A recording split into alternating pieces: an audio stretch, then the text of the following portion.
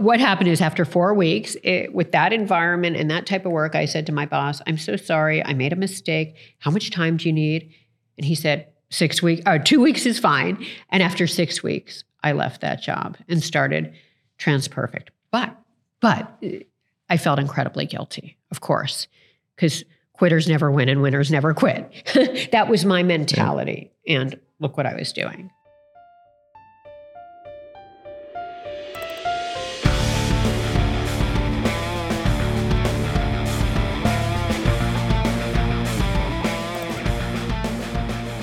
Welcome to the Matthews Mentality Podcast. Today, I am joined by Liz Elting. Liz is a billion-dollar founder, Forbes Richest self-made woman, and best-selling author with a truly unique leadership story. Liz co-founded and served as co-CEO of TransPerfect, the world's largest translation services provider, for 25 years. She built the startup from the ground up in her college dorm without the crutch of outside funding or investors. She served as co-CEO until 2018 and has since served as founder and CEO of the Elizabeth Elting Foundation, focusing on advocacy for women in the workplace. Liz has been recognized as a Now Women of Power and Influence, American Express and Entrepreneur Magazine's Woman of the Year, and one of Forbes' richest self-made women every year since the list's inception. She is the author of Dream Big and Win, a book that translates passion into purpose, and a guest lecturer at Columbia and NYU. You got a lot going on.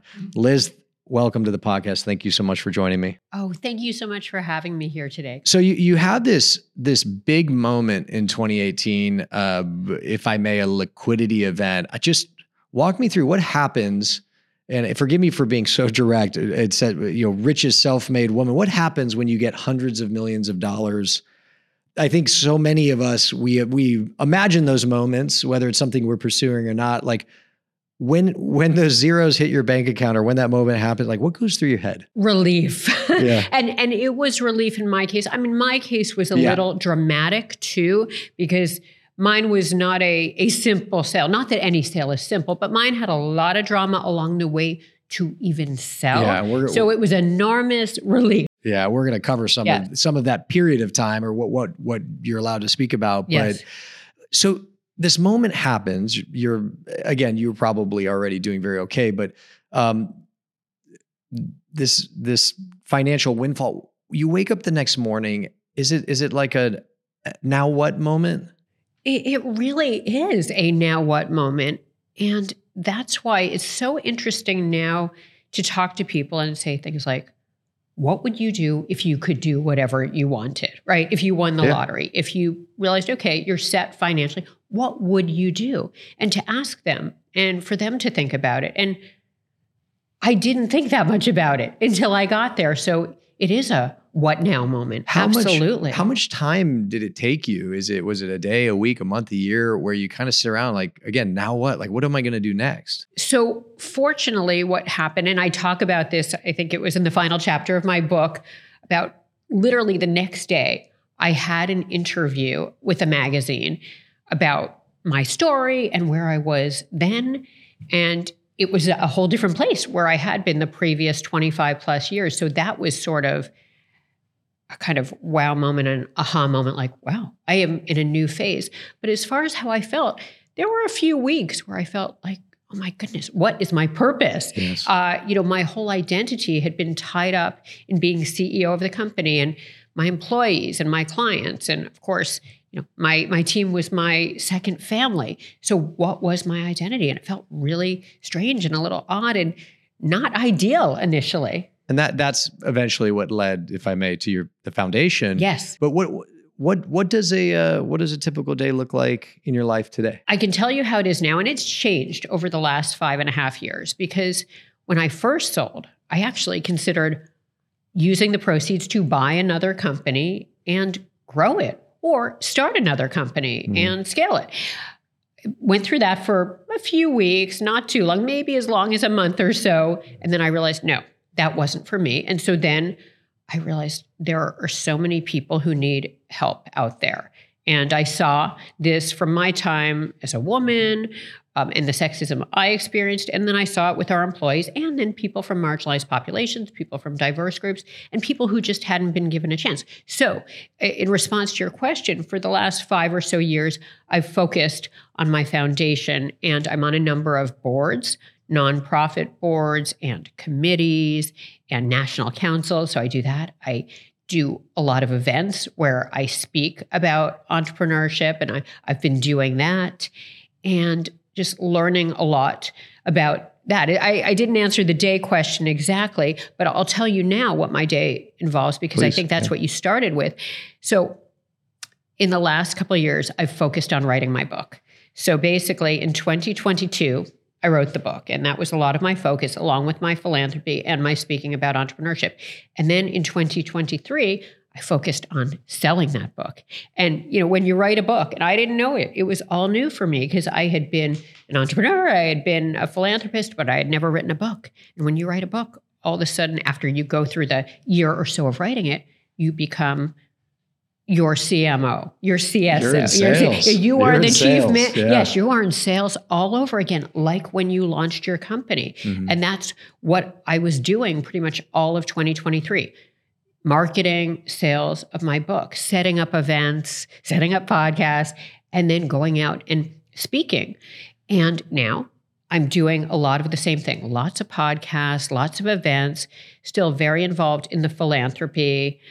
And that's what my days involve. And it's wonderful. So you're staying busy and going hard, if I may, at a lot of things, as opposed to a lot of your career. It was just an all-consuming total absorption, total focus in TransPerfect and very much one thing. So it's different. Absolutely. And that is the big difference. And because you are an incredibly successful entrepreneur.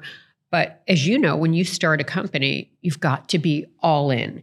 And I think that is so critical to being successful. I say focus on it, like your life depends on it. And then your dreams will come true. Then it will be like magic. Although, of course, it's not like magic, because you're giving it everything you have. You got, yeah. And you go to sleep at night thinking, okay, how can I sell more? How can I grow my company? You wake up in the morning, how can I grow more? How can I develop business? And that's how it is for years when you are an entrepreneur, and it's all about the company, and you don't have time for the philanthropy. You don't have time to write a book. I mean, I know some people do it, but I couldn't do it. I have to be all in. So speaking of all in, let me go back in time. Yes. And let's talk about you as a kid, right? As a child. Where'd you grow up? So I was born in Westchester, New York. And I lived in Chappaqua until I was 8. Then when I was 8 and 9, had the opportunity to move to Portugal. I know, yeah. You have a very interesting childhood. I want to explore it a little bit. Oh, thank you. That was amazing. And then when I was 10, we moved to Toronto. Why did your family choose to do that? Sure. So my father was actually very entrepreneurial and very interested in all that was international. So he had been in marketing first and then moved to advertising. And he, when I was 8, got the opportunity to open Kentucky Fried Chicken in Portugal. He got the franchise, the right to open KFC. So we thought, okay, I've never run a restaurant company before. I've never opened a restaurant, but I understand marketing, I understand advertising, and I love the idea of being an entrepreneur. So we ended up moving there when I was 8, back in 1974. And right after we moved there, the Portuguese Communist Revolution broke out. So it was a tricky time to be there. It was a fascinating time to be there, but it was tricky. When there's a communist revolution, it's not the best time to be an entrepreneur, is what you're saying? Exactly. It's not the best time to open an American business. They wanted nothing to do with Americans. And no, if there's anything that crosses cultural and ideological boundaries, it's Kentucky Fried Chicken. It's fried chicken. That's right. That is. And it just was the wrong time. Yeah. And it ended up being a dangerous time to be an American over there. Let me take a step back.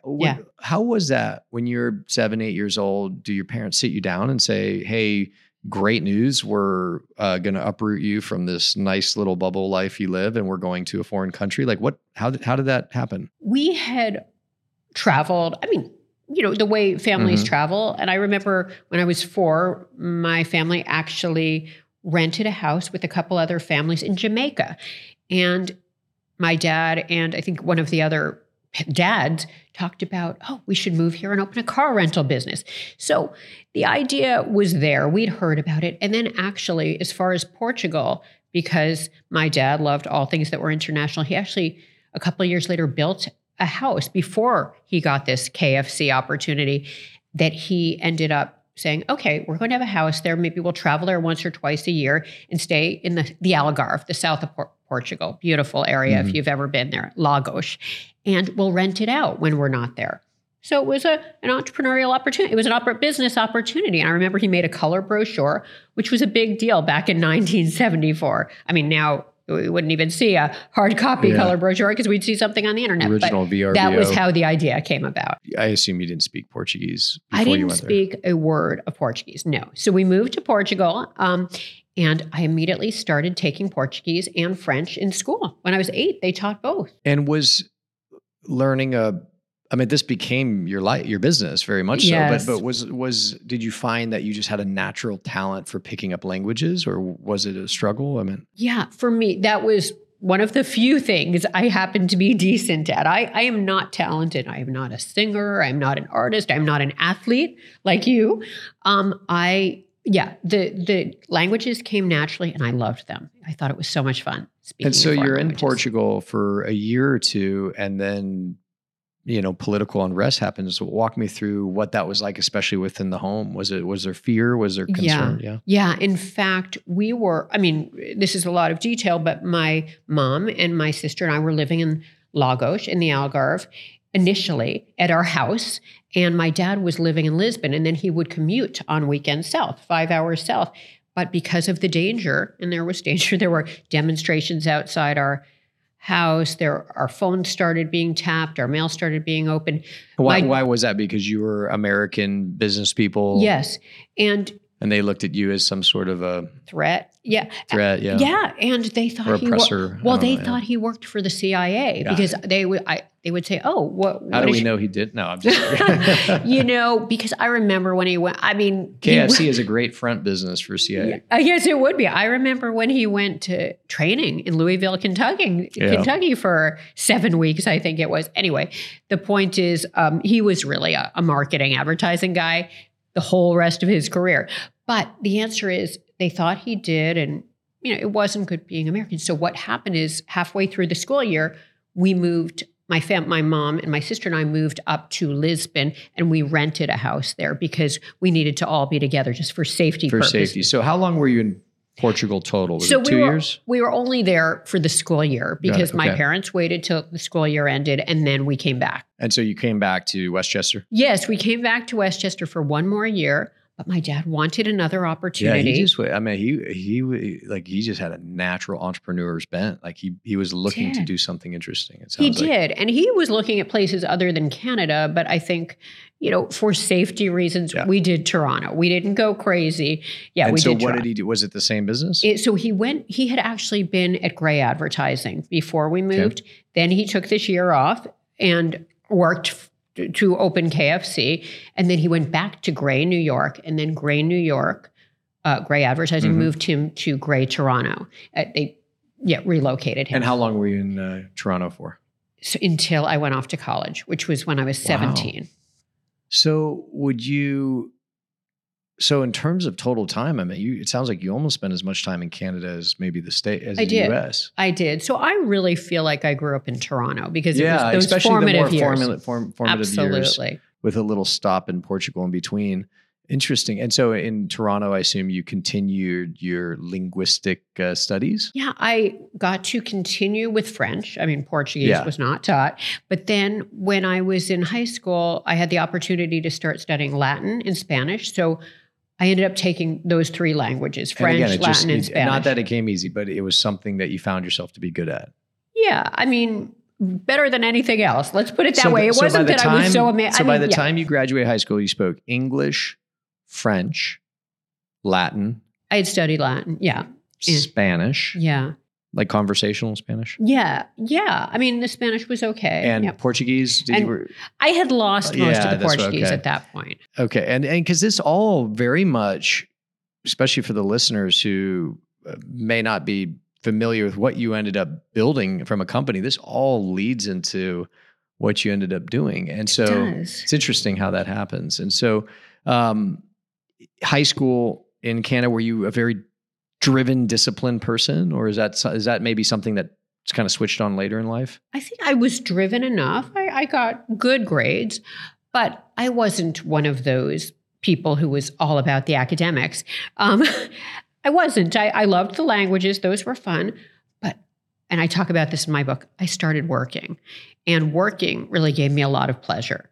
My parents encouraged me to work from a very young age. What were some of the jobs you had? Oh gosh. Well, when I was 10, this was my first job. I walked a boy to school. I was in 5th grade and he was in 2nd grade. So I remember that job very well. I walked him to and from school because he lived in my building. So it worked perfectly. And I babysat a lot. I delivered newspapers. And then I talk about my job at the dry cleaners. I did telemarketing. I mean, all kinds of things. So you just were constantly working. Yeah, I was. And then my favorite job that was really a gift is I got to work for the Toronto Blue Jays. I was an usherette for 4 summers during college. I always had a day job where it was what I thought I should do, something like telemarketing or financial administrator. But then my night and weekend job was being an usherette for the Blue Jays. And it was so much fun. And did you do this in lieu of, let's call it socializing, like a lot of young kids do, where they're totally focused on what's going on that night, who's hanging out with who, and how do I get to that party?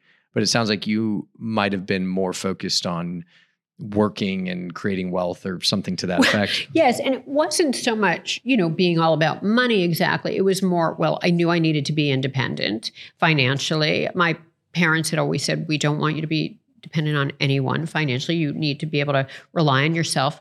But I think I talk about this in the book. I had a bad experience. I basically was hit by a car when I was 14 and unconscious for 3 days.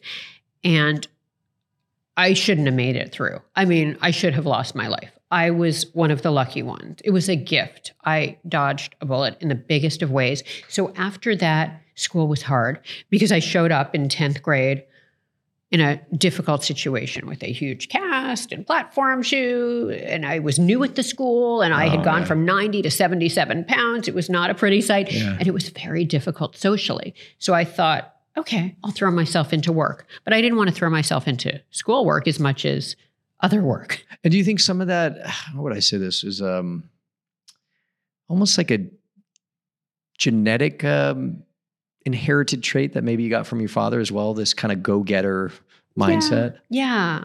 And I found work was a place I could have control of my life and figure out what I liked and what I didn't like. Because one of the things we look to do on this podcast is it's the Matthews mentality and dive into the mentalities and or mindsets of successful driven people. And one of the things is not just exploring what is that mindset or what is that mentality, but when did it first show up or how has it changed over the years? So it sounds like obviously we're going to cover how driven you were in your professional career and the success that led to, but it sounds like it really showed up perhaps maybe after this car accident. Yeah, I think so. And I give my parents so much credit because they said, we want you to be a worker.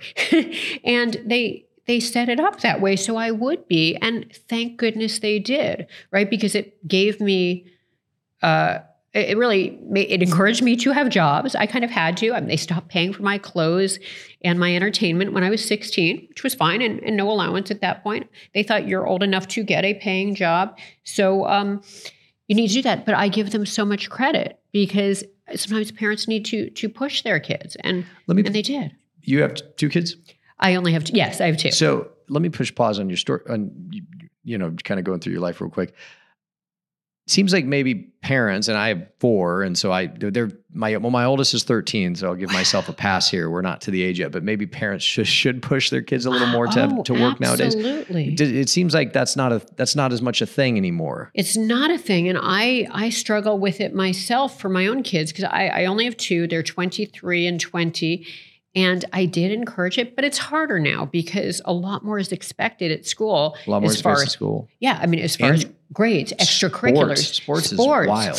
Yes. I grew up playing 4 or 5 different sports, but there was no like full year sport where you play year round and you go and get special. You play the sport that was in season. Then you have a break, then you move on. And so, but nowadays I've just noticed sports, it's almost like a kid's full-time job. In addition to school, I was just talking to one of my neighbors, and his son, who's a senior in high school, just got deferred to a university he wanted to go to. And he had a 4.9. I don't even know how you get above 4, frankly.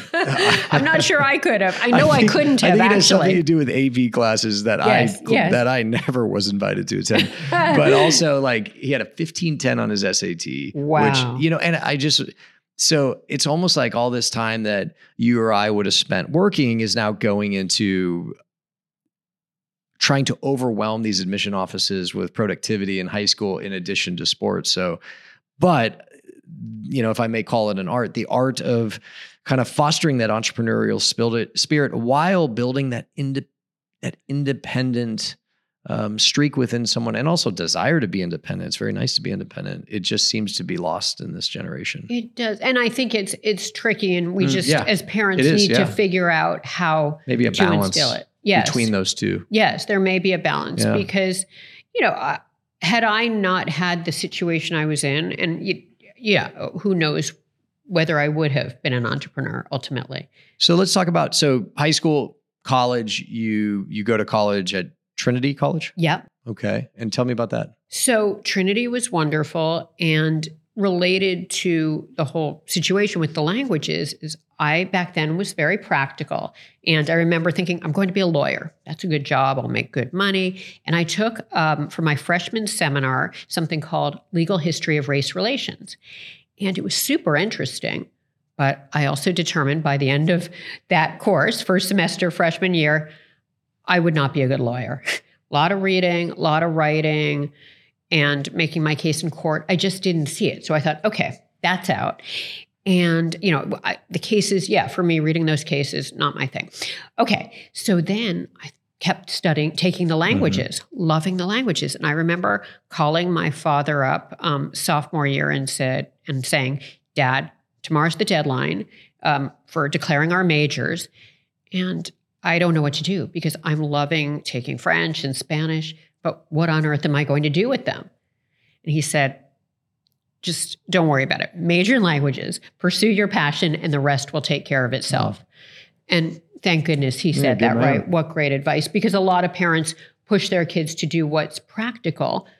And I think it's wonderful to pursue them. I think it's wonderful to push your kids to pursue their passion. I think we've said it on the podcast like before, is that saying you've heard is like, find something you love, you never work a day in your life type of deal. And so did you love languages? Oh, yeah. Okay. So you got your bachelor's in modern languages and literatures. Did I have that correct? I did. And I was fortunate to do my junior year in Spain and work in Venezuela right after college. So I could continue with my focus on languages and getting better and better at Spanish. What did you do in Venezuela? So I got an internship at the financial division of a large Venezuelan company. It was actually a cement company called Venezolana de Cementos, but it was part of a bigger holding company, which was actually the largest private company in Venezuela at the time. So it was interesting. And so how long were you down there? 4 months. So 4 not months. that long. And then you came back to Canada or the States? New York. New York. And I was 21. And that's when I landed here. Did you graduate early, or are you just younger? Yeah, I skipped a grade in Toronto, 8th grade. But so I ended up here when I was 21, ready to embark on my career. Ready to take over the world? Or whatever I was going to do, right? So what did you do when you got here? So, and the funny thing is I was actually on my way to DC thinking that's where I'll find a job, doing something international. Sure. And I had friends there from college. Mm-hmm. But I was visiting my sister who happened to live here. And she said, Liz, Ogilvy, the company she was working at, the ad agency, she was working for their direct marketing arm. She said, they own a translation company. You might want to call them up and see if they have something for you. thank goodness she mentioned that to me. You had a good sister. Yeah, great sister, because that was back in the day when there was no internet. There was no way to know what companies were out there. You have to get the paper and look in the classifieds, right? That was exactly. I mean, this was 1987. Yeah, it was very inefficient. Yes. I mean, so the bottom line is I ended up getting a job there, and I was able to work first in production there and then in sales. And I absolutely loved it and really learned the industry. I loved it, but I thought it could be done better. How many years did you work there? 3.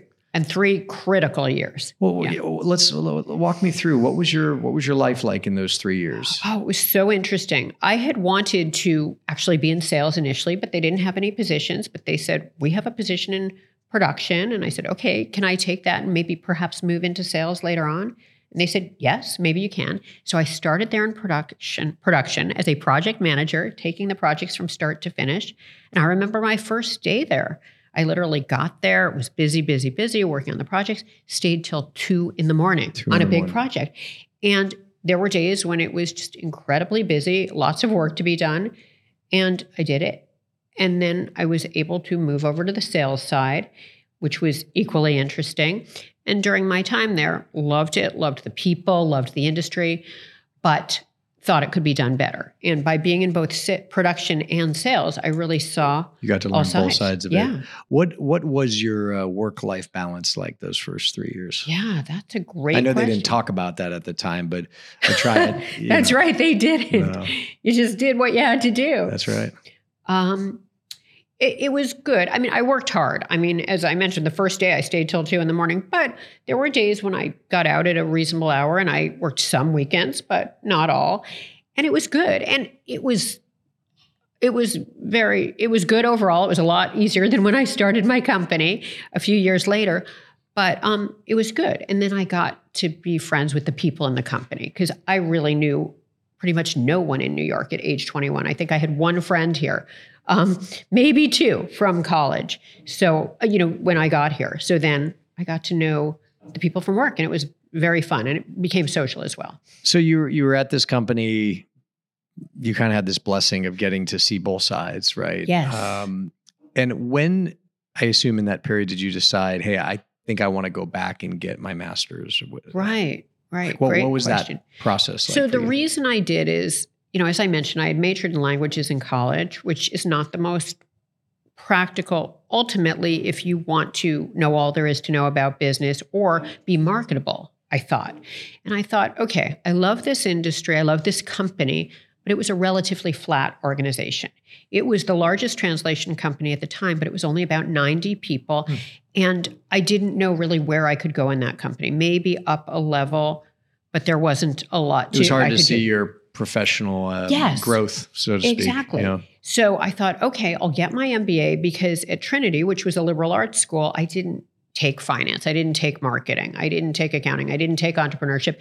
They didn't have it, which at Trinity is fabulous. But I thought an MBA might give me the educational background that I could use to perhaps go into international banking or international finance or international marketing or something else. Open more doors by making yourself more marketable. Exactly. Perfect. And so you chose NYU because you were in New York? Yes. And I really loved being in New York. Yes. I was a New Yorker at that point. You were a New Yorker. You liked the city? I did. And I do. It was a little grittier back then, right? Yes. It was dangerous. I mean, it was more dangerous. I know people are concerned about it now, but it was worse. Yeah. My wife's from Westchester, Bronxville. So. Oh, she is. Yeah. So not too far from where you were from. But talking with my in-laws, and they said New York back then was a little tougher than it is today. You're right. It Yeah. changed. They've done a good job. And hopefully get back to doing that. But so you're at NYU and you're getting a master's in finance and international business? Yes, exactly. You got it. And so what, 2 years? 2 years. And while getting your master's, did you have any internships? Did you do anything outside school? I did. Much like I had originally thought I should study law and be a lawyer, when I was in business school, I thought I should learn finance and do something in finance because I thought, well, there's more opportunity for advancement. I think it makes sense. It's practical. And I'm maybe I'm a business person, is what I thought. So the answer to your question is I had an internship at Moody's Investor Services. Yeah. Yeah, the rating agency. And well, everybody knows Moody's. Yes, exactly. Yeah. So I did that during business school. And by the time I was finished, I thought, okay, I'm finished. I've had enough of this. But yes. So this period of time, correct me if I'm wrong, there's not a lot of women getting masters in finance and business. Is that a safe to say? You're absolutely right about that. Boy, you really know your stuff. Well, you're right. Yeah. No, because at the time it was about 60% men in my class at Stern, 40% women. So majority men. That's higher than I would have thought. Yes, but related to what you're saying is virtually all the women went into marketing. Okay. Or, all right, yes. I gotcha. So to your point, there were very few getting that MBA in finance. Absolutely. And you had kind of touched on it earlier, and maybe it hadn't happened as much or at all yet, but talk to me about some of those moments early on, whether it was your first job or getting your master's in finance, where you felt being a woman made it a greater challenge. You know, what's so interesting is in business school, I didn't feel that way. And I remember there was something called Stern Women in Business, this big, club that we could have joined at NYU Stern. And I didn't join it because I thought, well, why do I need that? It's about results. And I have my friends that are women and my friends that are men, and I don't need that. So I didn't join. And your experience thus far had been what we would call a meritocracy, where nobody cared. Yes, nobody cared. And there were a lot of women in my class, and I thought it was unnecessary. So it was more later. It was later. And I definitely saw it in my first job out of business school. And tell me about that. Yeah. And, I talk about this a bit in my book, but basically I thought, okay, I will try this finance thing for the reasons I said. Yeah. And I got a job in the proprietary trading division of a French bank. Finance, trading. I mean, if there's a male-dominated field outside of real estate, I mean, that's it. You're right. Absolutely. But I think the reason I took it is, first of all, it was hard to get a job back then. This was sort of at the end of a recession, but it was still a recession in 1992. So it was difficult to get a job. And this is where I got the job. And it was the proprietary trading division of a French bank. So I thought, okay, I've got the French thing as a part of this. Maybe I'll get to do some international travel, all of that. So I showed up, and on the first day, I saw that I was the only woman in my role, and there were men in my role, but I was the only woman. And whenever the phone rang, the guys would all yell, "Liz, phone," because I was the woman. Not because that was my job that I was hired for, but because I was the woman. When you show up your first day and you look around and it's all men, like, what does your stomach drop? Like, what happens? That didn't bother me as much because I certainly would have loved to have had another woman in a similar role to me, or pretty much any other woman there. But I thought, I can deal with this. I had never had an issue with it before. But, I mentioned the thing about they expected me to answer the phone. They also expected me to order the supplies, get coffee. And that wasn't your role. It wasn't what I was hired for. It was the same as theirs. Yes. Yeah. Yeah. So that was an issue. What was the process, or what were the channels available, if any at all, for someone in your role to, I don't want to say complain, but like call attention to there wasn't. There wasn't. And because we were the proprietary trading division, it was actually a relatively small group. There wasn't even an HR person that I knew of. I'm sure there was at the large French bank, but not as part of our group. So the person I had to go to was the boss, my boss, who happened to be the boss of the whole proprietary trading division. And I went to him, and that's when he said, well, what I did is I worked very hard. I came in at 7, I worked till midnight, and I finished my work early. And I said, what else can I do? And that's when he said, well, you can go around to the guys and see what supplies they would like you to order. So there wasn't anywhere to go. But the truth is, on all this, that was a part of it. But the other part of it was I learned very quickly that I didn't want my job, but I also didn't want my boss's job. I saw what he did all day. I observed and I thought, it's a lot of number crunching. It's a lot of paper pushing. It's very dry. This is so different from the translation industry. Yeah. And I love That's that. what I say there's a difference between a job and a career. Career is something you really look forward to building. A job is just something you have to do. And Yes. so it was more of a job for you. It felt like a job. And I understood, yes, the culture was not for me, but then also I quickly realized that doing that kind of work was not for me. So this was during or right after school? This was right after business school. But during business school, isn't this where the idea of or even before business school. Really? Yeah. Okay. Because so what happened is I worked for 3 years between college and business school, and that's where the idea kind of percolated. But I figured I'd go to business school, get another job, make some money, because how do you start a company with no money? I thought. So I thought. So that was my plan. But when I felt like it was just, the days were so dismal at that job after business school, I thought, what happened is after 4 weeks with that environment and that type of work, I said to my boss, I'm so sorry, I made a mistake. How much time do you need? And he said, 6 weeks, 2 weeks is fine. And after 6 weeks, I left that job and started TransPerfect. But I felt incredibly guilty, of course, because quitters never win and winners never quit. That was my mentality. And look what I was doing. So all right. So 6 weeks in, it's like, this is not for me. You immediately quit and start TransPerfect.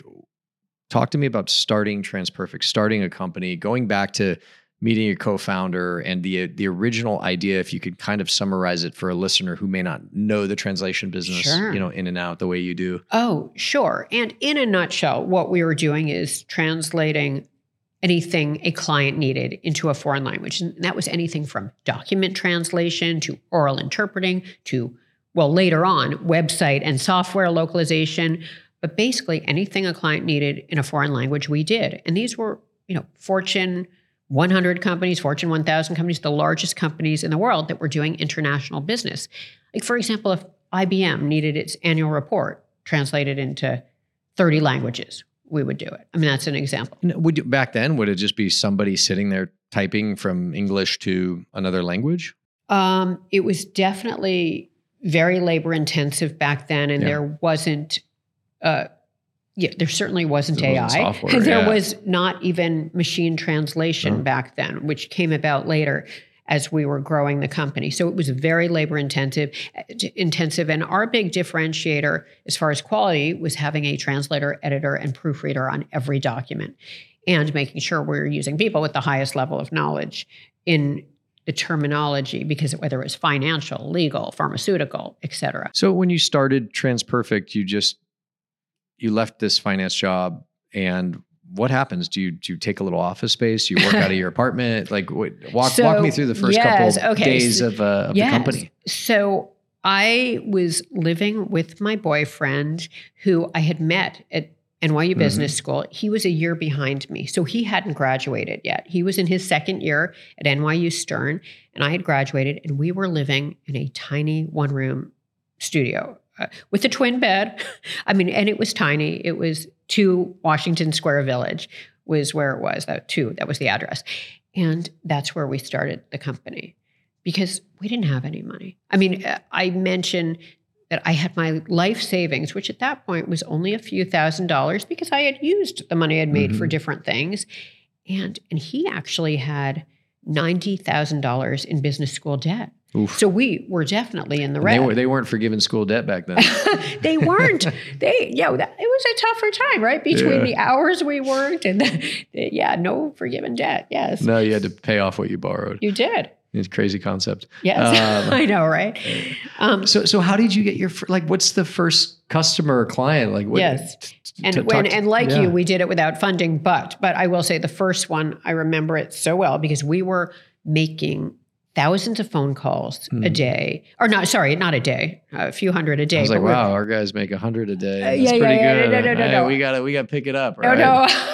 So sorry. But we were holding ourselves to a high number each day. And these are cold calls. Yeah, cold calls, just to, but the answer is, we, at this point, by the time we got that first job, we had called thousands of people, sent out thousands of letters. Now it might be emails or LinkedIn messages or whatever it is. Cost money back then, Oh, yes. Postage. Yeah. That's the other thing. You're right. You're right. Startup costs. That's a very good point. People can do these things for free now. But the answer is the first call came in, and I remember it so well. They said, okay, can you translate this document into Slovak? And it was a legal document. It was a small law firm asking us to translate a small document into Slovak. And I said, yes, absolutely. Slovakian, it's yes, in the Baltic. Yeah. Yes, exactly.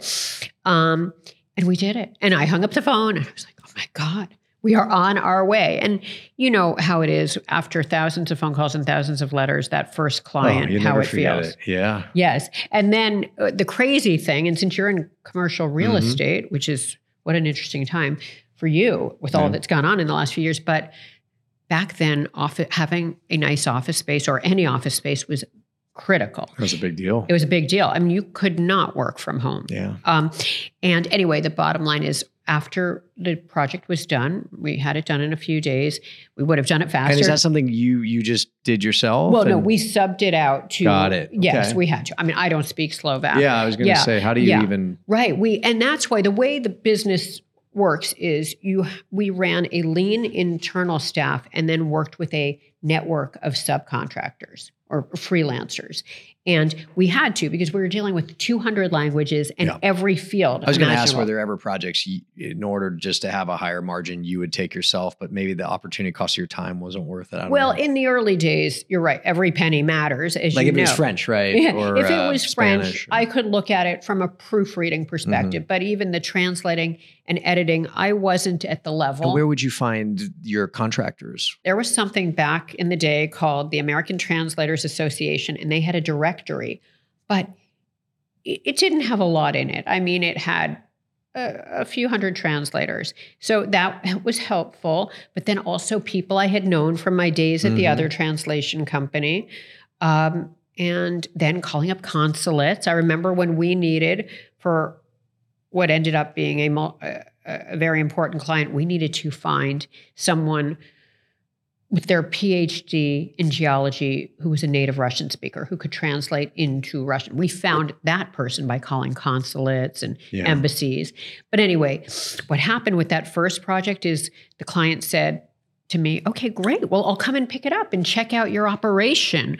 I thought, you do not want to check out the operation. So I remember when she was to get there, at the time she was to get there, I ran downstairs a little early, intercepted her and said— I was going to say, what you say is, you say, our office is currently doing some renovations. I'll meet you in the lobby and then pick the lobby of the nicest building. Except it wouldn't have matched the 2 Washington Square Village address. Although we did say we were suite to you as opposed to apartment to you. So that you got your first sale, a customer. And she showed up. Did it well? And then the second one, and then what was so crazy about this is our second project. And projects were few and far between back then. It probably took a couple more weeks, or maybe, I don't remember, maybe even a month to get our second project. And that client showed up too. And he didn't even tell me he was going to. He literally knocked on the dorm room door. So something about back then, everybody wanted to come to everybody's offices and check out the operation. How long would you say before it really started rolling and not just from an incoming business or increasing customer count, but also being able to afford your own office? Like where you felt like it was, I don't want to say it wasn't from day one, but a legitimate business where you're like, hey, this might work. Oh, yeah. Well, what happened was after those 2 episodes, not to mention another episode I talk about in chapter 1 of my book, where I realized, oh my God, we must get out of this dorm room. I said, okay, it's about goals. So within 6 months, we're going to have enough sales to be able to pay for our first office. And it was right at the end of 6 months. The goal was accomplished and we were able to move into a real office building. But it took until the end of that 6 months to be able to do that. And then that office building that we did move into, the very first one, 315 Park Avenue South. I remember it very well. It was an executive suite. $625 Park a month. Avenue's that's a big address. Well, that was a big goal. So it's all about big goals, right? And I thought we want to be on Park Avenue, right? But Park Avenue South back then wasn't as where you wanted to be as much as Park Avenue. Yeah. But we took it, and I was thrilled to find something for $625 a month, but it was a tiny executive suite, but we were on our way. You were on the way. Yeah. And so what were those first couple of years like as a founder? And I don't just mean, talk to us about the psychology of survival, so to speak, when you're creating a business, right? That's what it is, right? And you know this as well as anybody, but it's about resilience because it's hard. It's just hard. The days are so grim early on, right? Where you're making hundreds of phone calls a day, sending out hundreds of letters or emails or LinkedIn messages and not getting anything back. And you start to think, why am I doing this? Is this worth it? Is this ever going to feel like it's worth it? And that's how it felt. But then you get that first call and you think, okay, there's hope. Yeah. And I think it's important for entrepreneurs to remember, even though it may be only one small project. I mean, in your business is very different, I think, because it's a longer sales cycle, but then the contracts are much bigger. Yeah. It's a little more. It's a little different. Concentrated. But in ours, it might have been a small project, but that small project, if we spoiled the client with quality and service, that would turn into multiple projects, and the multiple projects would turn into a relationship with that client, and then also referrals from that client. Ask about referrals. And that happens in any business, but it's so hard in the beginning because we would get questions like, how big a company are you, when we were in the dorm room? I mean, and back in those days, we couldn't even put up a nice website. So it was hard. But the answer is we stuck with it. And then we brought on amazing people. We focused on having a sales team and having the biggest and the best sales team in the industry. And that would differentiate us. And that would lead us to where we wanted to go. So many businesses nowadays, it's not a shortcut. There's a strategy behind raising capital and venture capital, seed rounds, A, B, C's, and D's. But when you're self-funded, you really can only grow as fast as the money comes in. Exactly. Talk to us about the challenges of what I'll say is there's two. One is money coming in and then paying your bills and what's left over for growth. But then the second is balancing, and this might be a little further in, whether it's 3 or 5, 7, 10 years, where you're like, okay, I've given so much. Like, I'd like to take some of this, but if I sweep cash or if I take the profits, it's going to slow the growth, and balancing those two desires of like, hey, I want to grow the business, but I also want to benefit from this effort I've put in. You're absolutely right. And it is a difficult call because I think in the early days, and even for a long time, for years, perhaps, in order to be successful, you need to reinvest in the company. It's the only way without funding, as you say. But you have to, and we didn't. We did it very slowly. And so we were lucky, but you do have to take a little out along the way. Because I've heard horror stories of entrepreneurs who didn't. And then they kind of waited till the end, till they went public, or until they were selling and it was time to cash out. And it fell through. And something happened to the company. Something happened to the industry. And they didn't get what they should have, or nearly what they didn't get pretty much anything. Yeah. So you have to take a little out. When you're, how would I put this on it? When did you know that it wasn't just a legitimate business and you were going to survive, but what was the moment or what was the period of time maybe where you're like, wow, this could be pretty big? I think it was when we got a couple $1 million clients sort of around the same time period in the mid 90s. And I remember one of them was, we were doing a trial 1-page job that we didn't even realize was a test. We just thought, we'll do it and we'll see what happens. We'll spoil them with great quality and service. That turned into a $1 million client. So that was around the mid 90s. Also, that was for Cyprus Minerals Company. That's what it was called back then. It was for that joint venture in Russia that I was mentioning. We needed the Russian geologist. But also JCPenney became our first $1 million client when we were expanding into Latin America. When they were expanding, into Latin America. That was a huge moment. But then probably the biggest moment of those three was the year we went, and I think it was between 1996 and 1997. So about 4.5 years into the business, we got a job from, it was from Debevoise and Plimpton and Sullivan and Cromwell those law firms. And it was for the biggest corporate banking fine in U.S. history. Dye was getting fined. I mean, it's a longer story, but it took us from $1 million to $6 million in revenue in 1 year. And it wasn't all that job, but that was the biggest part of what took us. And that was the moment with 4.5 years in. You said this might work. This might work. If we can go from 1 to 6 million in a year, and we can't have so much concentration with so few clients. And those three that I mentioned were probably the majority of that 6 million, JCPenney, Cypress, and then the law firms. But we realized, okay, we can do something here. What was your mindset at this time? Were you just like in kill mode, like I'm going to take over the world? Yes. I think that's what you have to be, and the way you have to be. In order to really make it happen, you have to be all in, as we said. You have to have big goals, and you have to have goals, of course. Dream big and win. Dream big and win. But I'm such a believer in big goals, and from the dorm room, I thought to myself, if I'm going to do this, I want to build the biggest and the best. And the reason I did is, there were, at the time, thousands of translation companies out there. And I knew of other people who were starting translation companies from my time in the industry. So I thought, well, I don't want to do what everyone else is doing. So I have to do it differently and better. And that's when I started thinking, okay, how are we going to do it differently and better? So that was the goal. That was the plan, to become the world's largest.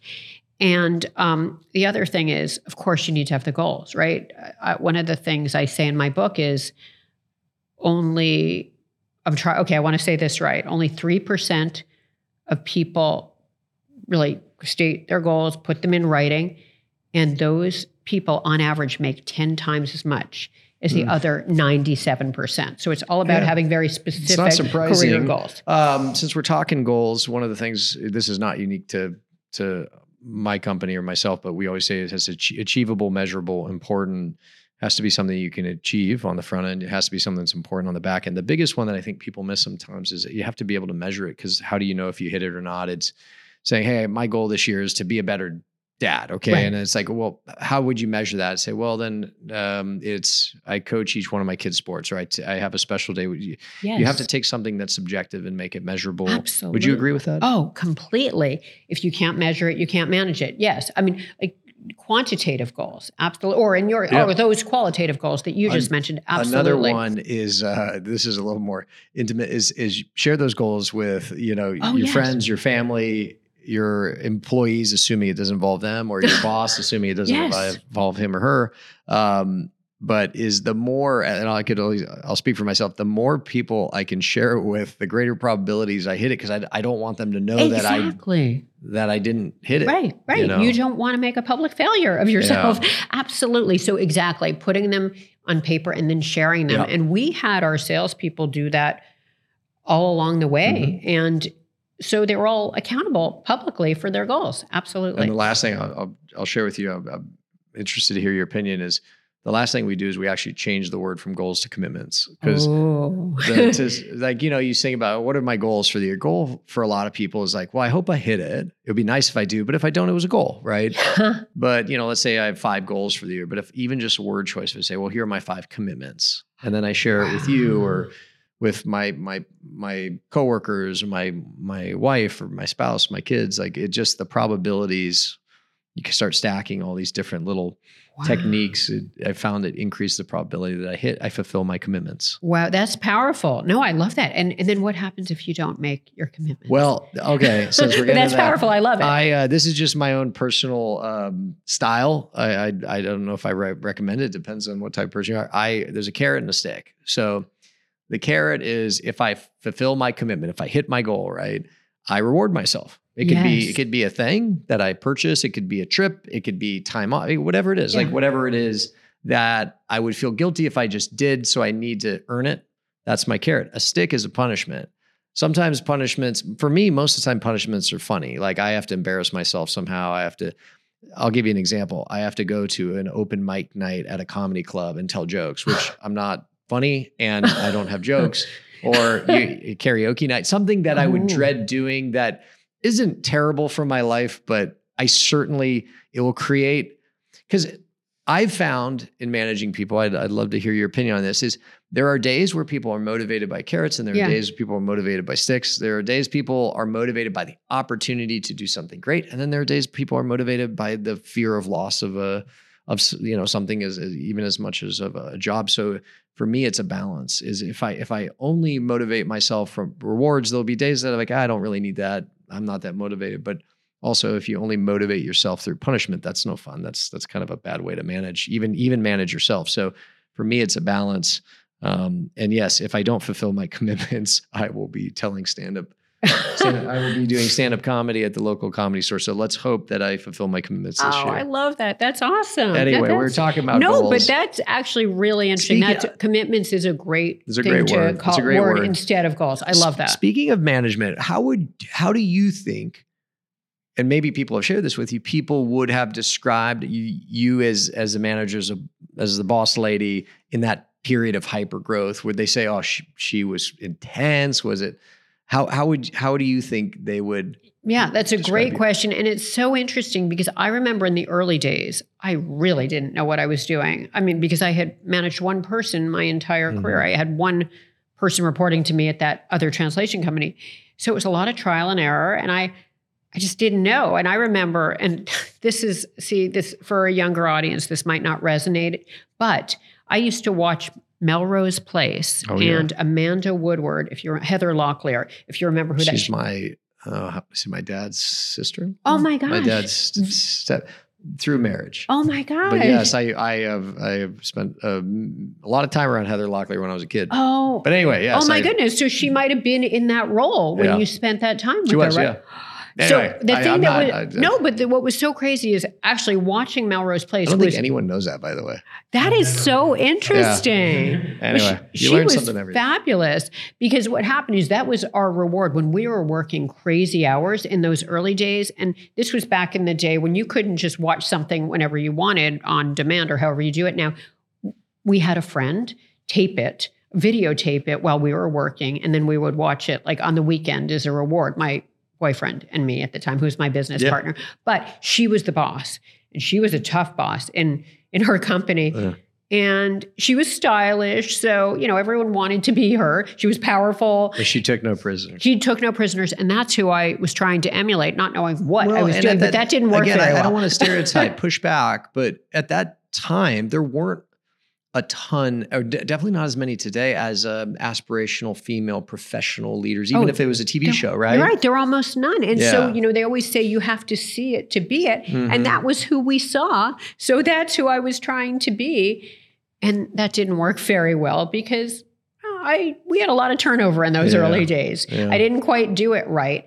And so I was very tough, very aggressive, but not human enough, not kind enough. And that was something that you learned over time to kind of find the balance of, look, let's be honest, if you're too nice, that doesn't work either. It doesn't work. Yeah. And if you're too tough, I think over time, that could work probably for a little longer, but over time, there's a great poster I saw. It's like the beatings will continue until morale improves, right? And it's like, that doesn't work either because eventually people just, number one, they find other jobs and professions, but they just tune you out. So for sure. Would you say there was an evolution in your management style? Absolutely.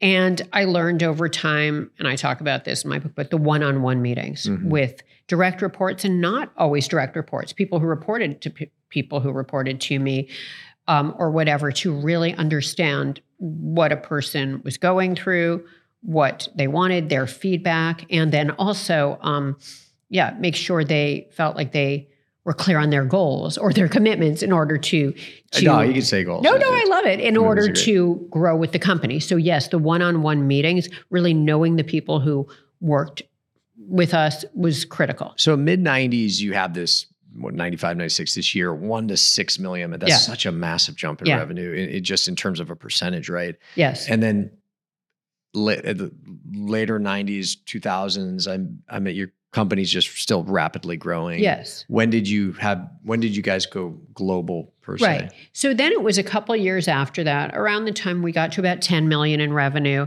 that we started going global. At that point, we had opened a number of offices in the US, and we said, okay, the way we're going to get to over 100 offices around the world, which was our goal, Mm-hmm. is one at a time. And we did London, we did Paris, and how'd you navigate? And how would you navigate the different business climate in terms of legalities, legislation, rules in each? I assume it's much harder. Yeah. You hired consultants who say, Yes. hey, this is how you set up an entity. This is how you hire people. This is how you set up payroll. It wasn't even consultants because we always operated in an incredibly frugal way. We never hired consultants ever the whole way because consultants are expensive. But the answer is, you're right, it was much more expensive and challenging or difficult to open an office in a foreign country. And so what we did is we hired an attorney from that country, of course, and an accountant from that country, and we worked with them to set it up. But those were additional costs. Even that executive suite that we opened in other cities was a lot more expensive than an executive suite here in the US. And then sometimes we started with, sometimes one person in office, but sometimes as many as two. And that would be more difficult too. It would be more difficult to find the people, and we might have to pay them more. And then the labor laws were more difficult. There wasn't always at-will employment where you could terminate with no notice and no severance. I mean, which, is expensive. It's expensive. Yeah. And those countries wonder why their GDP doesn't grow. Right. Or no companies are founded in those countries. So I assume your international travel picked up around this time? Yes, it did. On one hand, that's a perk. It's exciting. It's certainly like, I get to go to London or Paris or wherever. But on the other hand, and this is actually, I want to pivot a little bit in the conversation to, if you don't mind, your home life. Like, it's around this time you had your children, correct? It is. And that was a struggle. I mean, it was a very different time. Our company didn't give maternity leave, and it was not such a common thing back then. I mean, some companies did, the big companies did, but we didn't. And I wasn't well set up to go on it as far as having the right backup, the right systems in place. Even though at that point we had about 150 full-time employees, it still wasn't quite right. And that's why one of the things I talk about in the book is succession planning. Because even as we became bigger with thousands of employees, I didn't know if we always had a backup to the person in every role, in all of those senior roles or any role. And so that was critical. But long answer to your question is, I certainly tried to manage my hours better during those days, but it was tricky when my kids were young. Was that the first time, really, since you founded the company, where you found yourself consciously throttling down the hours for work? Yes. Because you were, early on, there's a little human who relies on you to stay alive. Absolutely. And I did figure it out, but that was hard on you? It was hard. It was hard because I hadn't thought it through and made sure we were set up right before I had the kids. Of course, now looking back, I would have, but we just weren't there. There were issues. We hadn't set everything up right. So, and it's tricky when you're an entrepreneur sometimes because for example, the accounting, I was still signing every check. And, that type of thing, it can be a difficult thing to delegate. You're not scalable. Yeah. So the answer is, yes, I learned. And then as the kids got older, I also learned that you have to compartmentalize. You have to be super intense during the day, whatever time you start, 8 or 8:30 or 9, be super intense, and then cut it off at the end of the day, whatever it is, 5:36. Yeah. Superman, the character, he goes into the phone booth and puts on his cape and becomes Superman. And then he goes back in the phone booths, takes off his cape. Yes, he's just that. Clark Kent. And he's in a suit. Yes. And so I've always looked at my life as when I walk out the front door, I become Dad. The other way around. Excuse me. Yeah. When I walk out there, I go into, a kind of killer entrepreneur version of me. And then, I metaphorically take that off right before I come in the door, and I just become silly, fun dad. Yes, I love the way you put that because that's exactly how it is. And did you find yourself? I was doing that too, but I learned it over time. I didn't plan it that way, but of course, that's what you have to do. And the other piece of it related to it that I did learn that was super important is you need to as best you can, stay off email, stay off text, stay off your computer once you get home. Harder. Yes, it's so hard now, especially now with everybody working remotely. I know, with those phones. The cell phone was it's the worst. But I found first of all, I didn't want to be on it at night and all weekend, but also the employees that, if they saw I was on it all the time, they didn't want to work for me. They didn't want my job. They didn't want a manager's job. They don't want to see it. It's very demotivating if they see me never taking a break. Certainly, I've seen it with my wife and 4 kids that had children. Is very physically hard, right? And then, but man, emotionally, there's something about, I speak as a father, when you're working a lot, you certainly have that guilt, like, oh, I got to get home. But I feel like it hits women almost harder in the sense, like, especially 20, 25 years ago, it wasn't as common that you would have highly driven career women in your role. Talk to me about the psychology and or the kind of the internal battle mentally that maybe you went through, like I did, where you're home with your children, which probably in some way feels good. You're like, I'm doing what I'm supposed to do as a mother, but you have this pull to say, but I need to push, I need to go conquer, I need to be successful, but then you're working and you're doing that, but then you have this pull home. It was very tricky. And it was tricky because we were not set up in a way that worked well for women. We weren't. I mean, my partner was a man. He wasn't married. He didn't have kids, my business partner. So that didn't help, quite honestly, because he, could work day and night, stretch it out, not have to be super intense and then be off. So that was one issue. And then we had a lot of men in senior leader positions, senior management positions. So, and their wives were at home. They were in traditional marriages. And so that wasn't good. So it was tricky. And of course, therefore, we need more women in these leadership roles so we can set it up together in a way that works for everyone. And I know we're in a whole different place now. I was going to say, would you say it's better now than, I think I knew the answer. I mean, it's better. I know it's better everywhere now. I mean, I was just talking to someone at UBS this morning. They now have this 20-week parental leave policy, and it's for women, it's for mothers and for fathers and for, any parent. So the reason that's so important is then there isn't this disadvantage for women putting them in a leadership role because they're going to take the leave. So are the men. They get it too. So as an entrepreneur, there's no maternity or paternity leave unless you choose to take it. And if you choose to take it, your business doesn't move forward that day. And that's one of the challenges. Absolutely. All my kids were born on Thursday. I took Friday off and I was back to work Monday for all of them. Same. I mean, not those days, but yes. And and that's why as an entrepreneur, if you can set it up so you have someone who can take over for you when you go through that. You had used the word succession. And certainly, I mean, that is super important, especially as the company truly becomes big. But I also use the words, scalable is like, because an individual is not scalable. It's like, you need to be able to not have to do something and still have it get done. Absolutely. Absolutely. And, I say that to entrepreneurs that, don't obviously have companies, anything like yours, but where they have a great idea, they have a great business, a great infrastructure, even on the back end, but they are the salesperson. Yeah.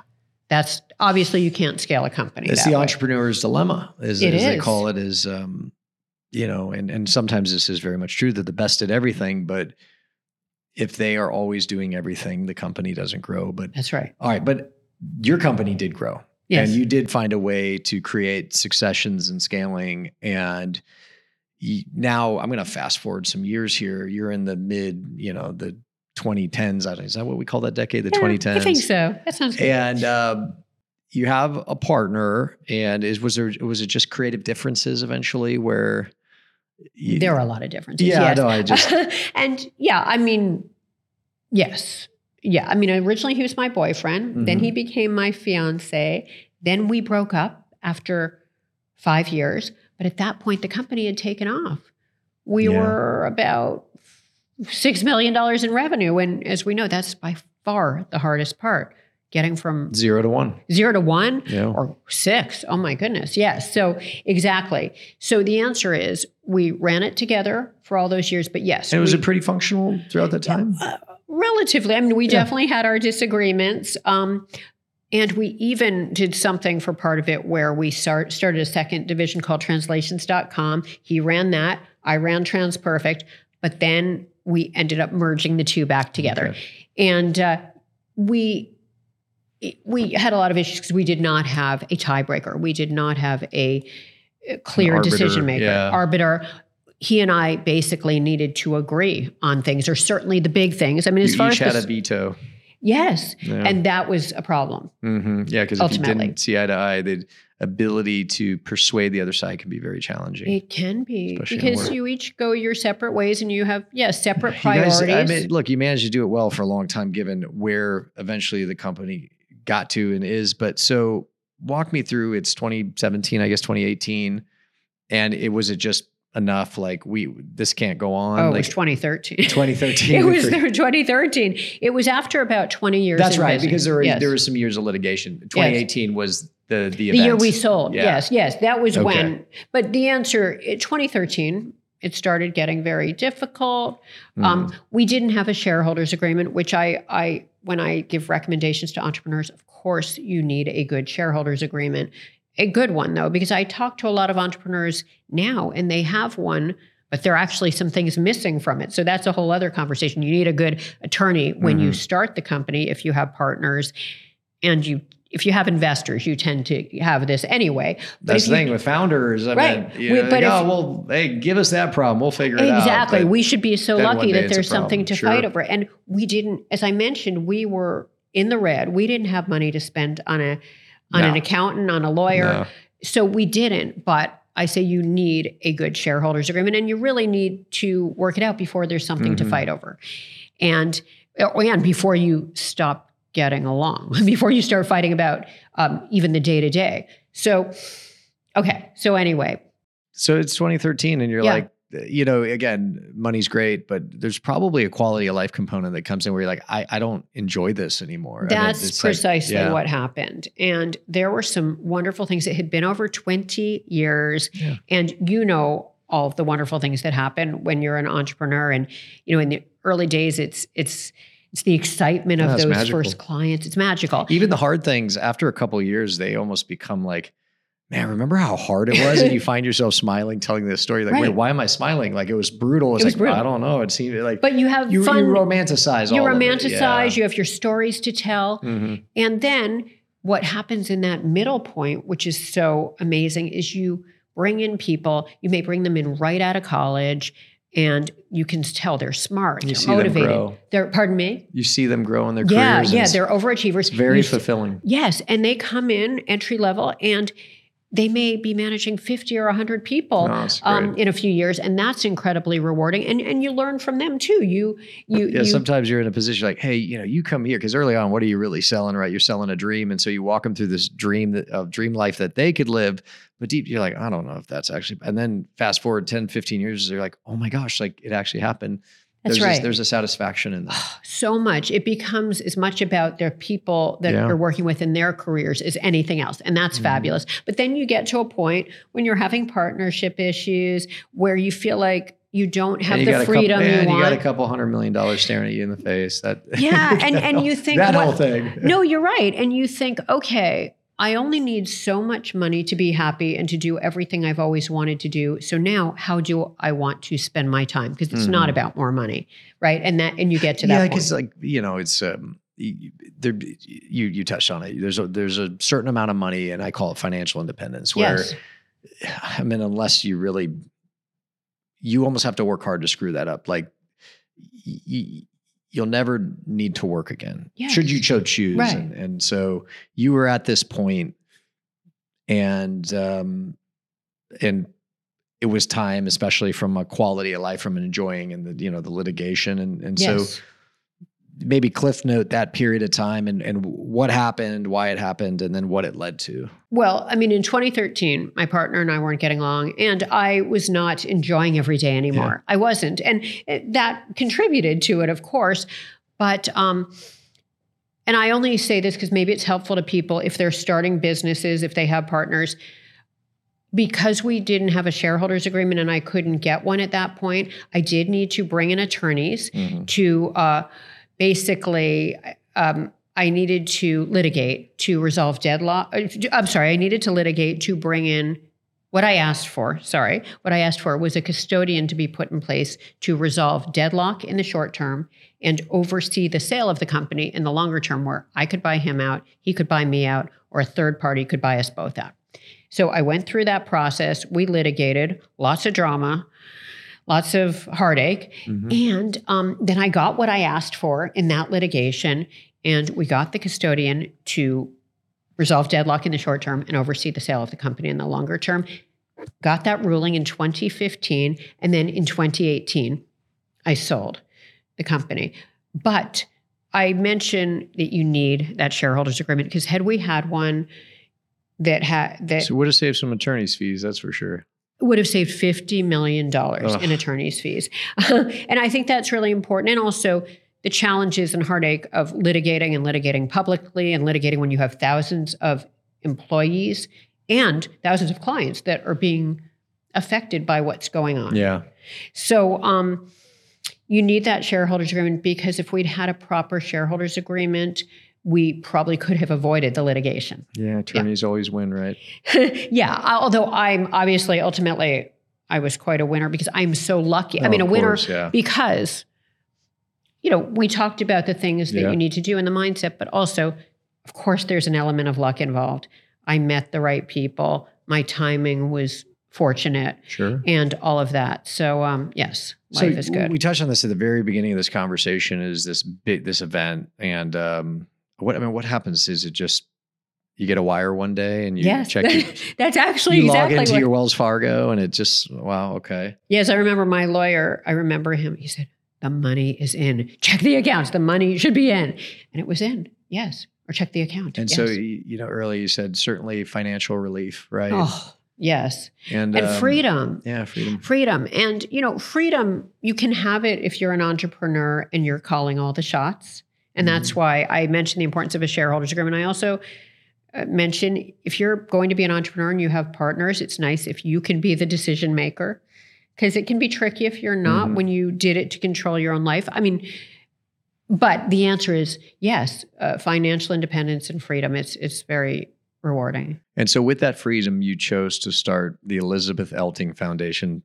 Yes. Talk to us about that foundation and where you focus your energies there. Yeah, so it was liberating, but I also knew how lucky I was and am, because as I mentioned, I was right place, right time, hired great people, and a lot of people don't have the good fortune that I did. I had parents that encouraged working and education, and they paid for my education, and a lot of people don't have that. And they're born in the wrong zip code, to the wrong family, with the wrong background. So what the foundation does, what we do is we support scholarships. We invest in, or we donate and invest in scholarships, entrepreneurships, public health, hunger, gun safety. But it's really above all, to make the world a more a better place for all, equality for all, because we're the lucky one. Do you focus a lot, and I think I know the answer to this, on women in the workplace? Yes. Given that was such a big component yeah, I of your didn't life. mention that. And the reason I just mentioned all those other things we're doing is the mission of the foundation is actually to help support and empower women and people from marginalized and diverse communities. And that is our core mission. And that's so much of what we do. But what I found that's happened as I've gone through this process with the foundation is I keep meeting other people, and seeing other needs out there, other gaps that need to be filled. So then we get into others. But the answer is it is primarily to support women and people from marginalized populations. And we do it largely through education and entrepreneurship. And, because I think both entrepreneurship and education are the great equalizers. If you can put some money into that and support someone with their doing that, then they can get. Without education, it's hard to have entrepreneurialism. Right. Yeah. And if they have a great business idea, but they are worried if they are an entrepreneur, they can't put food on the table, and they just need a little head start, that entrepreneurship can put them in a different situation too. And I say economic power is social power, and social power is political power. And that's how we change the world and make it a fair and better place. Looking back at the success you've had in your career and really the drive required to have achieved it, respectfully, yes, luck is always a factor, no doubt. And you listed out how you were lucky, but certainly, I mean, you worked very hard to achieve it. What do you think kind of the overarching drive throughout your career was that just pushed you to keep going and keep going and keep going? I think it's good to have a huge goal, a big goal. And because I had the big goal with TransPerfect to make it the world's largest language solutions company, there was always more to do to get there. And part of why it took us 25 years, by the way, is we funded it internally, as we talked about. We bootstrapped it. But then also we didn't grow through big acquisitions. We didn't do a roll-up, which nowadays that's almost all growth is just rolled up. Right. And that's what other companies, when they came about in our industry after we started in the mid 90s and late 90s, that's what they were doing. So it took us 25 years because that's not how we did it. I mean, we made small acquisitions, but they didn't have a lot of revenue attached to them. So the reason I'm saying that is we had the big goal, and then it was about not being complacent, but thinking of that goal, as you say, as a commitment and not stopping until we accomplish that goal. Why such a big goal? Was it you were trying to solve for something or trying to fill some sort of hole you felt like, or prove something to somebody? Well, there was a hole in the industry because the reason we started the company is there were other translation companies out there. But what I found at the first company I worked at, they were not service oriented enough. They were not fast enough. They didn't have a full range of deliverables. They didn't have offices around the world. And they didn't have sales and production on the same team. So I wanted to create a company that did all those things. And in order to do that, we needed to be pioneers in our industry because the competition was largely started and run by linguists who were doing the translations and also running the company. And you can't scale a company and be a top tier, service oriented global company if you're doing the translations. You just can't. So that was the gap. That was the gap we were trying to fill. I guess my question is, why such a big goal to be the best ever? And what I say is, and again, I'm going to generalize. I think a lot of people, they're like, yeah, you know what? I want to do something great, something big. But the truth is, I want to get a good job, make more money than I spend, have a nice, comfortable life.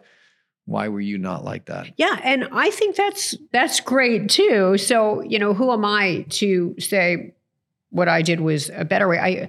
I think I've always been very goal oriented, and I've always wanted to, I guess, prove that I can do it and that I can do more. So it's in your nature. It's just in my nature. And I guess, how do you explain that? I guess I just feel like, sure, you can do it one way, or you can be the best or do your best to be the best.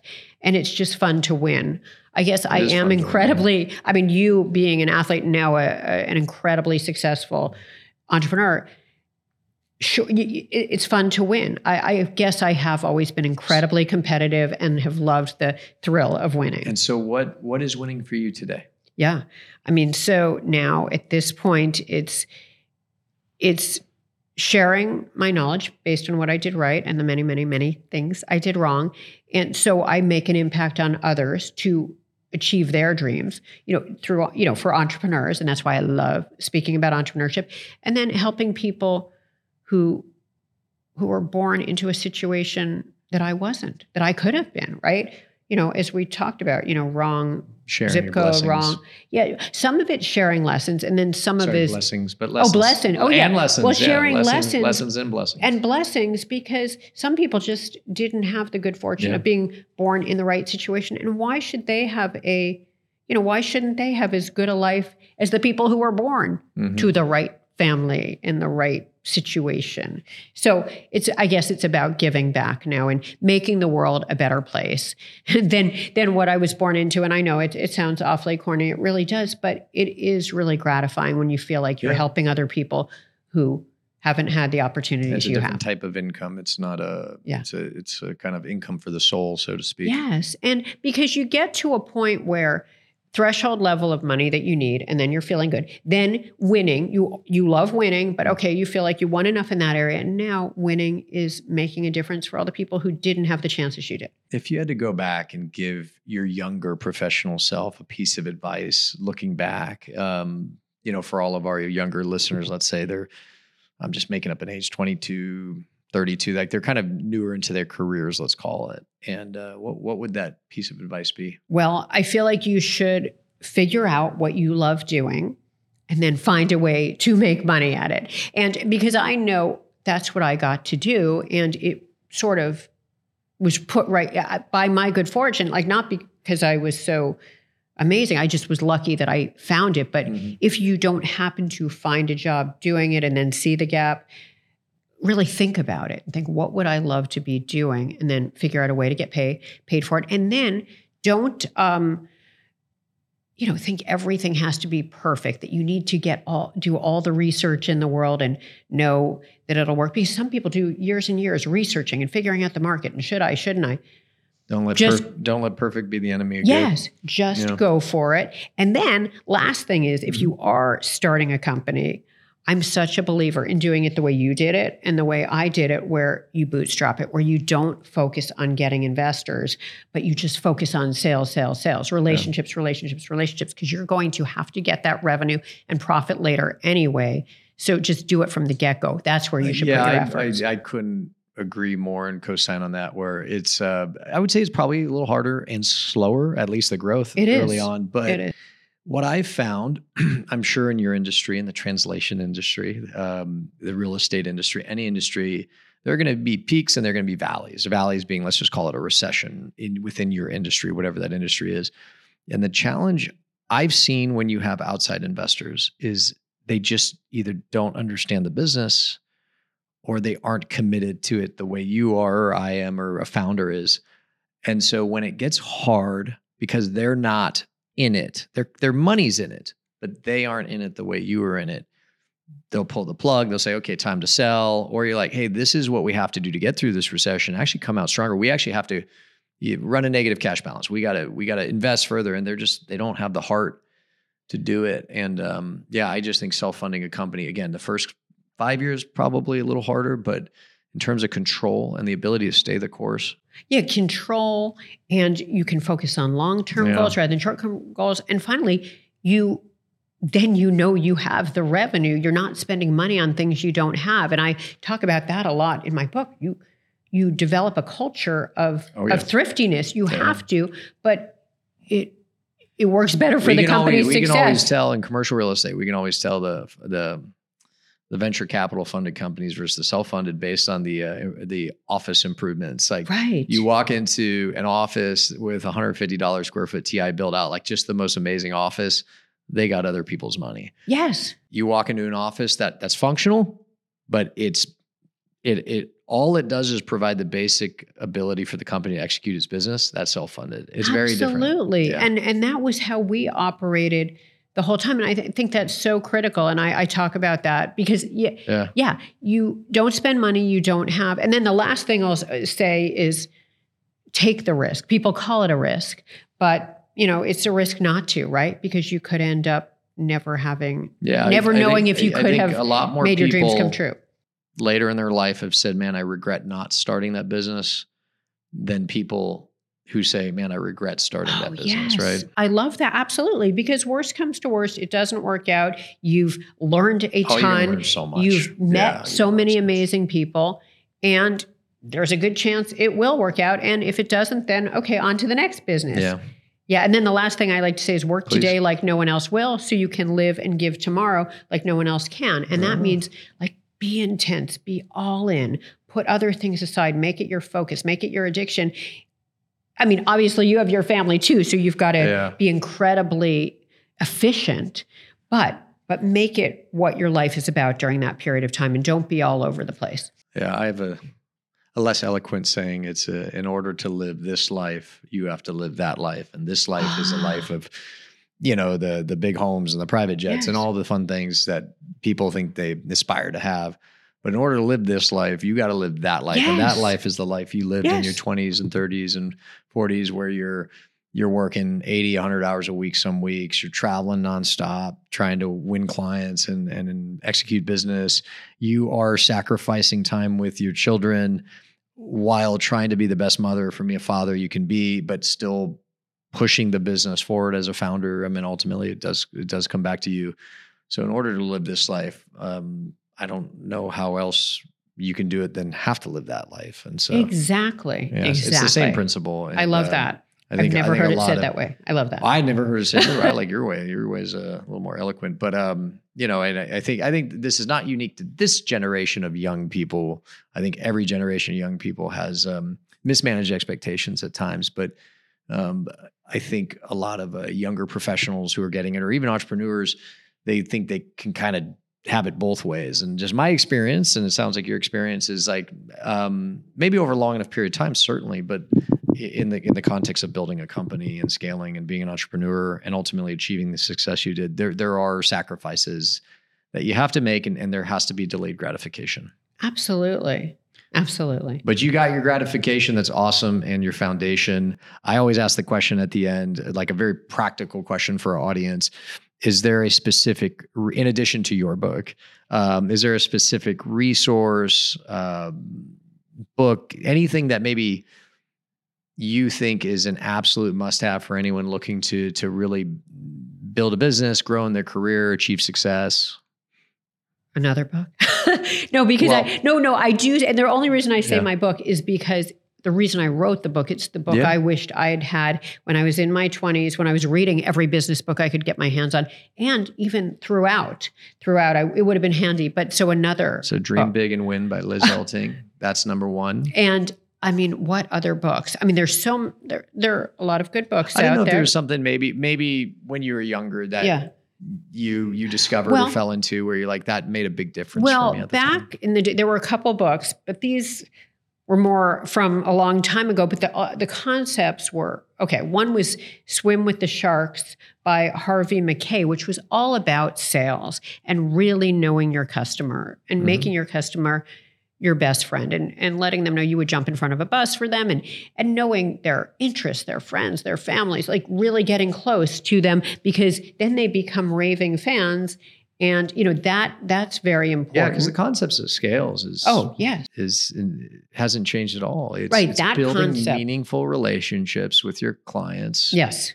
And initially starting that relationship out by demonstrating how you can help them achieve their goals, whatever those are. And their goals, certainly with whatever service you provide. But then if you all kind of are interchangeable in what you're providing, which a lot of businesses are, letting them know you care about other things that are important to you. And like I say this, for example, when people are managing my money and they're all delivering about the same numbers, if they are, then do they understand what's important to me at this point in my life? And are they proactive? Are they proactively finding out? And then are they helping me with it? I mean, that's an example, but sorry. So the whole sales piece of it, really knowing your clients and acting like you work inside their company. I mean, that's the concept. So that's one book that I loved. Another was called Double Your Profits. And that was very important in the early days. Yes. And now, because it was written a long time ago, a lot of the concepts don't work because that was back pre-tech. But the concept was very much like we were talking about, putting the profits back into sales and marketing costs. Don't worry about the fancy desk, the fancy chairs, the fancy conference room. Reinvesting in your business. Reinvesting, but being careful with every penny, because that penny or that dollar can mean exponential growth in profit and valuation ultimately. So being really careful with money in the early days is so critical. And then you create a culture of thrift, which is incredibly important in scaling and making any company successful. Well, Liz, this has been fascinating. I can't thank you enough for being here in New York City. Obviously, it always creates an additional level of energy and excitement. And I mean, you've done it as good as anyone ever could. I mean, congratulations on all your success and your continued success, but also philanthropy and giving back. I think that's very admirable. I think a lot of people that when they achieve success, they kind of disappear on the boat, and you didn't. It's you're positively impacting people's lives, which is phenomenal. So thank you for coming here. I had a great time. I got to pick your brain about going international though. So anyway. Thanks again. Thank you. Congrats to you on all the success you've had, thank you. Kyle. And it was fantastic speaking with you. Thank you for having me.